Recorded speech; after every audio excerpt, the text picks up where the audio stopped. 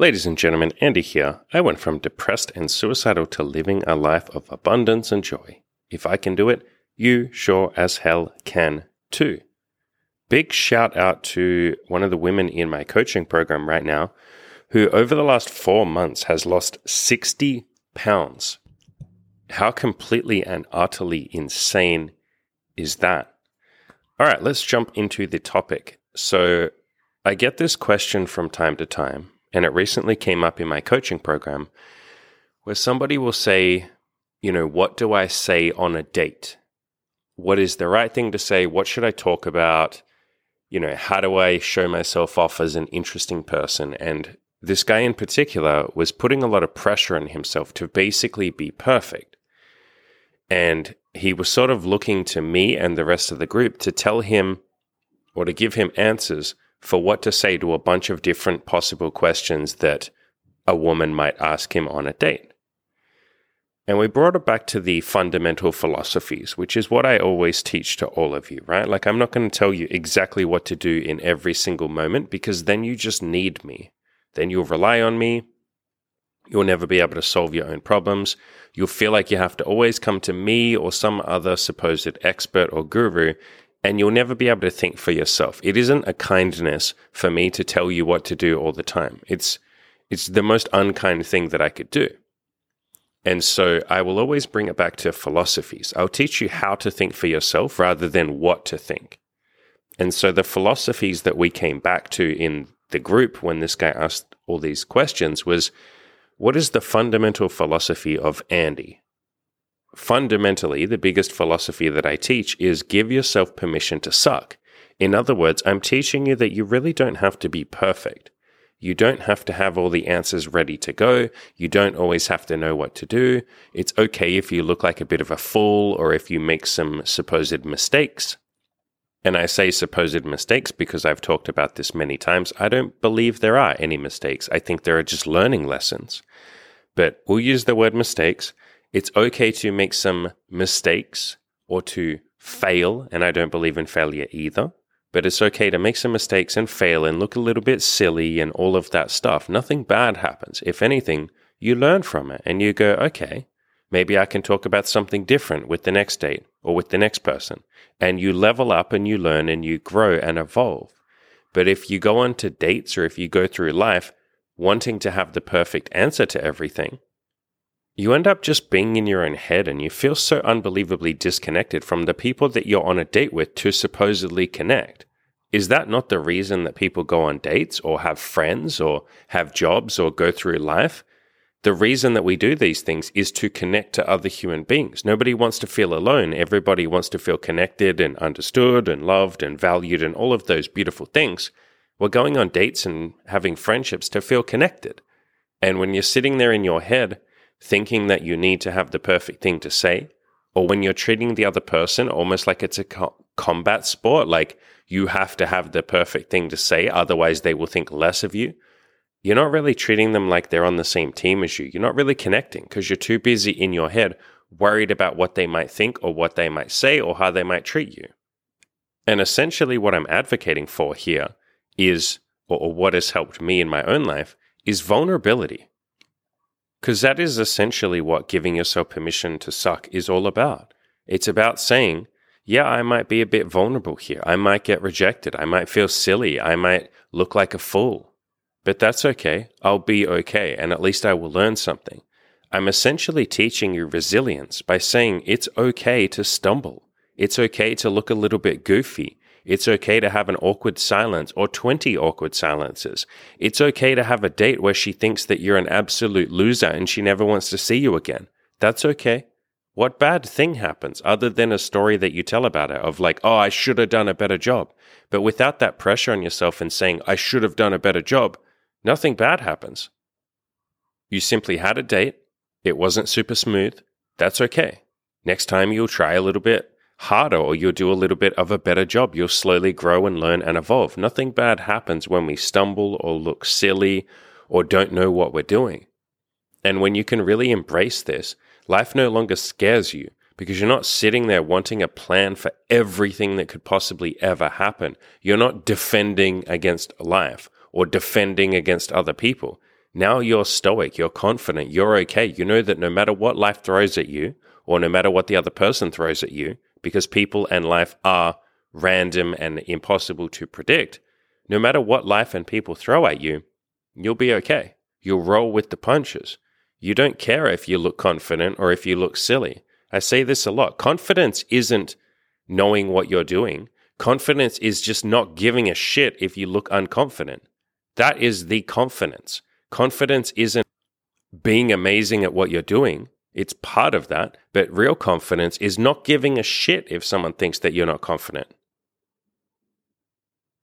Like I said, it's being okay with whatever happens and not needing to be perfect and not needing the other person to approve of you. And a really good book on this topic is the book by Byron Katie called I Need Your Love. Is That True? It's basically a book on abundance mentality or stoicism, or not giving a shit if you look silly, and not giving a shit if you don't always have the perfect thing to say, not giving a shit if a date doesn't go the way that you wanted it to go, not giving a shit if somebody turns you down or says they don't want you in their life anymore. It's a book on how to go through life without stressing about being smooth, without being so in your own head, being okay with the fact that sometimes you're not going to be perfect. Guess what? Most of the time you're not going to be perfect. That's why my biggest philosophy is give yourself permission to suck. I am essentially giving you permission to say, I am okay. That is what all of my content is here to do. It's my main mission, is to show you that you are okay and everything is going to be okay.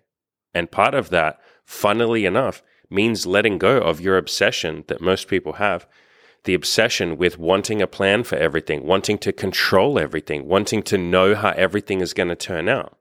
Make no mistake about it, I'm not confident because I have a plan for everything and because I can control everyone and because I know what women are going to do and I know what guys are going to do and I can just make everyone do what I want. No. I am confident, as in me, Andy, I am confident because I trust that people are not controllable. I rely on people to do whatever the fuck they want to do. And that means that sometimes they will do something I don't expect, or sometimes they will do something that I don't want. And I'm completely and utterly at peace and happy with that. In fact, I love it. I want people to do whatever they want to do. I want to have good dates. I want to have bad dates. I want to have interesting dates. I want to have awkward dates. I want to have great experiences with people, and I want to have not so great experiences with people. I want all of it. I want all the flavors of life, and it's not up to me to dictate which flavor I get at any moment in time. I can't control the external world. I cannot control other people. And so I've found a lot of peace with just going with the flow. I influence the things that I can influence, which really is just myself. And everything else, I leave it up to other people, or I leave it up to the universe. Or if you're religious, you might use, or spiritual, you might use the word God. I leave it up to God. And so I just worry about what I need to worry about, which is the things in my own life and myself and my own headspace and all of those things. And I leave everything else up to other people. And with that comes a lot of peace and a lot of confidence because I don't have to try and control other people. I don't have to have a perfect date. I don't have to have a perfect conversation. I don't have to have perfect content. I don't have to have perfect coaching calls. I don't have to have perfect coaching clients. I don't have to be the perfect coach. I don't have to be the perfect human being. I don't have to be perfect in my relationship with Imogen. I don't have to be a perfect friend to my friends. And letting go of all of these stories and these expectations, like I said, has just brought me such tremendous peace because I'm okay with whatever happens. I'm confident because I'm not worrying about being confident. In other words, the gift of unconfidence or letting go of the entire notion of being confident is what has brought me, funnily enough, confidence. So if you're going on dates and maybe you're inexperienced and you haven't talked to a lot of people, and this is one of your first few dates and you're putting all this pressure on yourself to be perfect, to never have an awkward date, to know what to say, to not have any awkward silences, to do a good job of inviting her back to your place, to be interesting and charming and to be good at sex and to be smooth and, you know, to not be too creepy. If you're putting this pressure on yourself to do all of these things, what would happen if you just let go of some of that? And you don't have to completely let it go. I'm not suggesting that tomorrow you just become a Buddhist monk who's non-attached to anything and just doesn't care and is completely outcome independent. That might happen, but usually it takes time.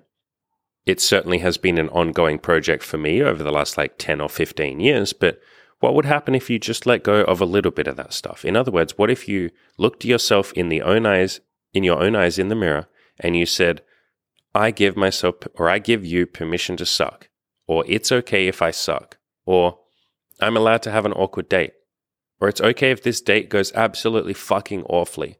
I have done this, me, Andy, I have done this so many times before dates, before hanging out with friends, and especially before sitting down to do content, before coaching calls. To this day, I still, probably 50% of the time that I'm about to record a podcast or do a YouTube video, I will feel pressure, or I will put pressure on myself that I have to do a good job. So I will take a deep breath and say, no, this can be the worst podcast of all time. That's fine. Nothing bad happens if this podcast fucking sucks. It doesn't matter if this video is awful. Who cares? I'll just do my best, and if it's bad, then it's bad. Who cares? It's not my business whether or not it's good or bad.